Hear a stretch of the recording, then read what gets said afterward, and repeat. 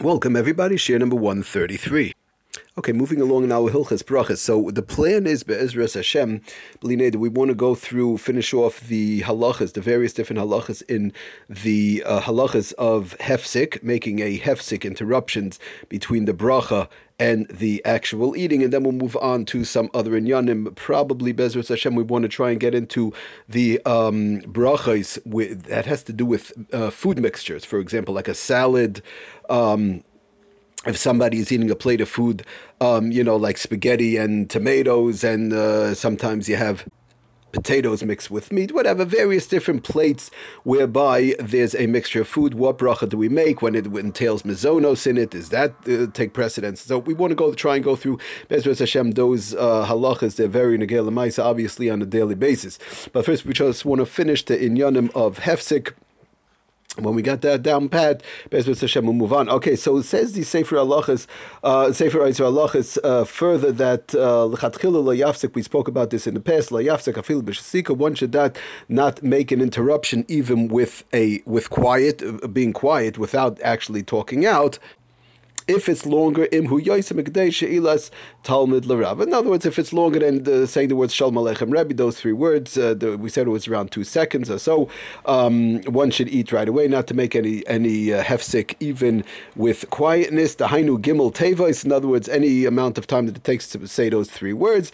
Ve'himu l'tzarech but then we did mention also v'himu l'tzarech hu'achila, if it's taka for the food itself. V'himu l'tzarech achila is mutar l'hafsik gam l'chatchila afilu b'lav hach. In other words, even the chatchila, according to some poskim, he brings down the bottom, Shulchan Aruch Harav, Kitzur Shulchan Aruch, and others, that when it comes to the food, if one needs a hefsik, could be done. But again, it's not something that we want to rely on. These are cases of, somebody, they got stuck or whatever the case is. So in cases of necessity, v'imhu l'tzarech achila is mutar lahafsik gam l'chatchila. In cases of necessity, to make a hefsik for the food itself would be okay. But again, obviously a very quick thing, and not to rely on that. B'di eved, bottom line is, im hefsik yoyser mizeh, if somebody did make a hefsik more than the amount of time that it takes him to say Shalom Aleichem Rebbe. We also mentioned in the past that somebody made a hefsik 5 seconds, 6 seconds, for whatever the reason was,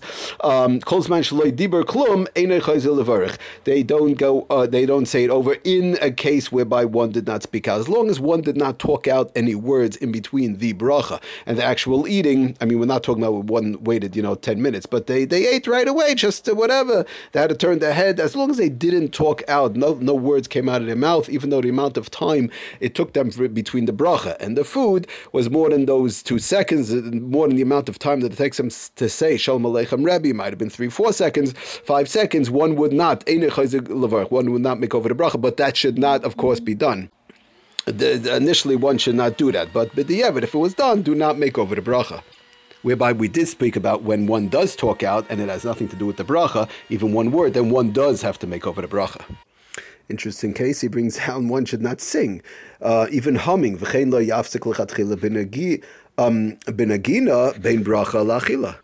I know in general sometimes there are people who like to sing, which is, a nice thing, to be b'simcha all the time as much as possible. It's a nice thing, but not to do it and not to, humming tunes, which is beautiful, but not to do it between the bracha and putting the food in one's mouth. Alval, he says, Sefer Eitzer Halachas, Alval b'di'evet. If one b'di'evet, after the fact, post facto, kol zman, I hummed. What should I do? I didn't realize I'm not allowed to hum. I made the bracha and I hummed for a second. As long as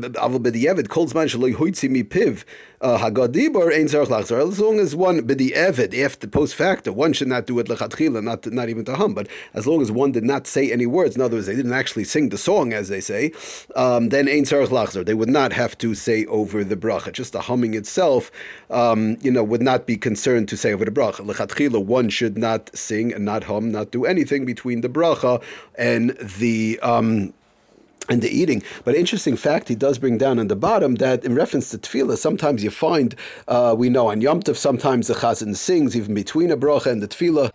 And he brings down that is mutar gam l'chatchila l'nagin. One would be allowed to sing and hum that because of the fact harei kechelek min habracha utfila. That's really part of the bracha and part of the davening. It's like a minig. And he says, therefore, therefore, those who sing the Baal Tefillah on Yom Tov,